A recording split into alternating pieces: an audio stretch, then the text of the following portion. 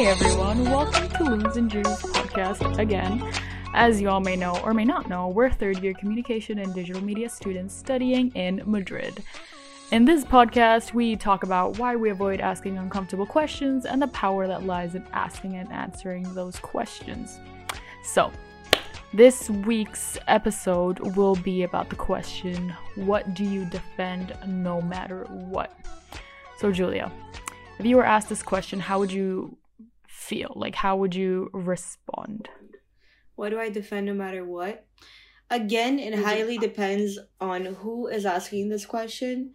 I feel like sometimes I can be very outspoken without meaning to be, and it can make actually the person who is asking the question very uncomfortable, and I'm like, okay, I need to tone it down. But you did what's it called? You pulled a Uno reverse card. Yeah, literally. Yeah. I mean, they asked for it literally, so I'm giving it to them. That's true. But I think it also highly depends. It's a very general question. Like, there are several things that I can say that I can defend no matter what. Like, for example, if you come to me and you start, I don't know, making racist or xenophobic statements or anything about, like, I don't know, any sort of hate speech about any religion, even if it's not my own, those are things that I would defend no matter what, as in, like, I will stand against whatever you're saying and I will tell you about it, and that's something that I do defend no matter what. Because it's highly, like, rooted in my values, it's rooted in my family and the way that I grew up, and rooted in what I believe is right. So those are things that I would defend.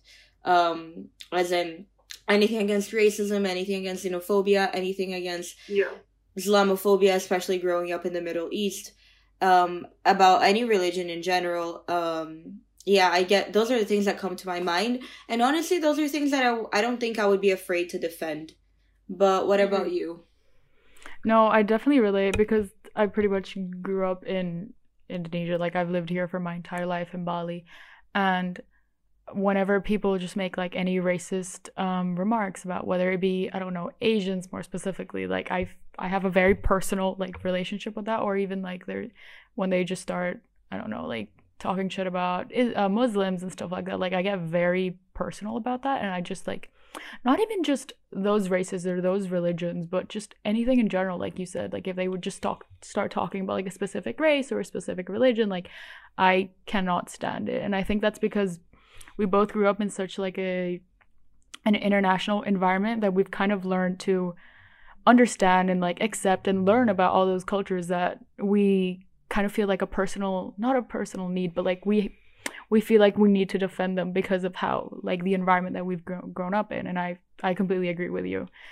But yeah, definitely, like, religion or races, like, I would not. I'd be like, I'm sorry, who are you to say anything? But then again, it's like, it's kind of what we learned in communication and law in second year, which is like, there's a very thin line between freedom of speech and actually, like, offending someone, which, I don't know, it's just hard. But definitely, like, I will not tolerate anything that I've mentioned before. Yeah. And you saying that also reminded me of something I forgot to mention. For example, homophobia, something that I would not stand. Homophobia, transphobia. And I don't know, I think, like you said, there's a very thin line between hate speech and freedom of speech.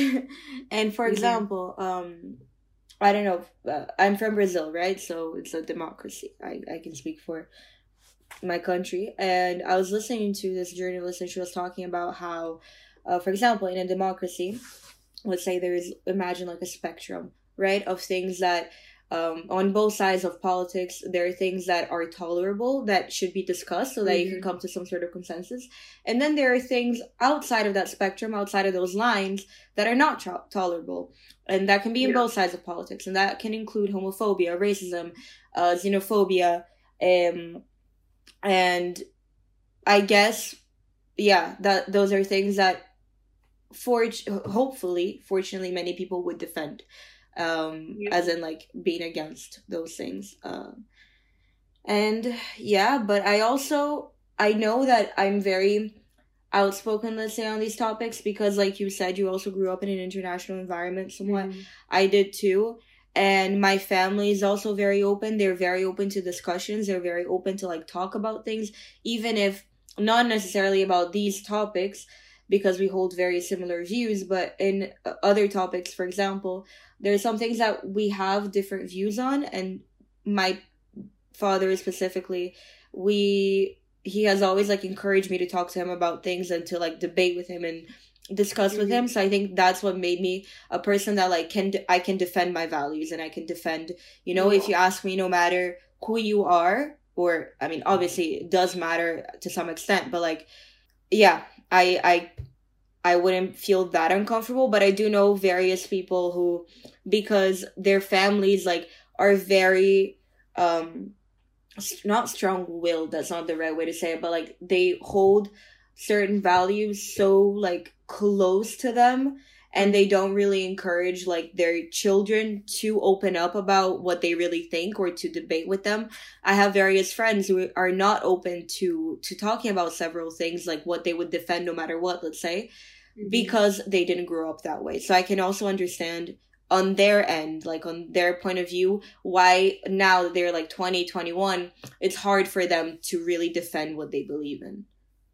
Yeah, I completely agree. I feel like it really depends on like how the person grew up, like how they were surrounded by which people. If the people around them were very like open and like telling them like, hey, like open up, what would you defend, and like topics like that. And like I don't know, I feel like it is actually really important to be more like open about such topics and tell people like, hey, like what do you think about this? I feel like this question isn't that uncomfortable. I mean, it really depends on what each person would defend and like how personal it is to them.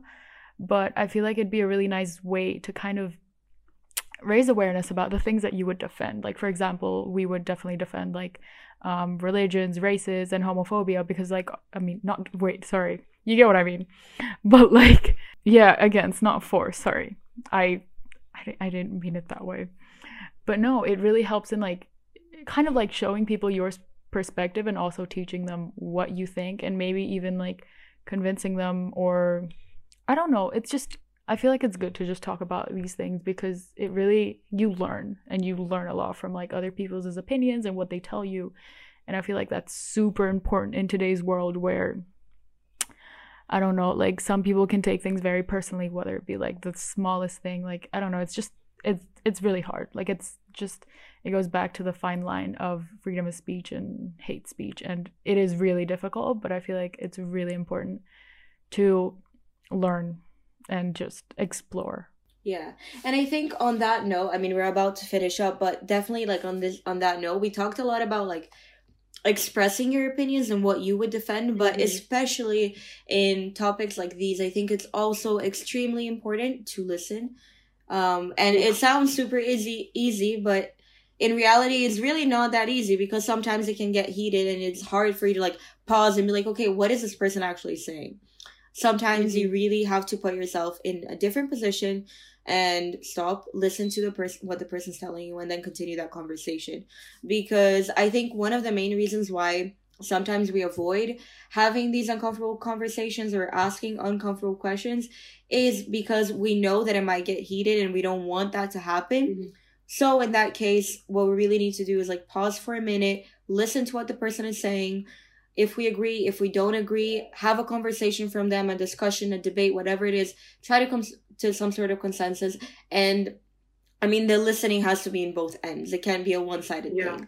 It's not one person like screaming at the other person. It's both people talking, both people listening. And yeah, I guess that's just be civil about it and listen to each other. Like, it's not a competition, you know. You're just understanding each other's views and just, I don't know, trying to explore. So definitely remain civil.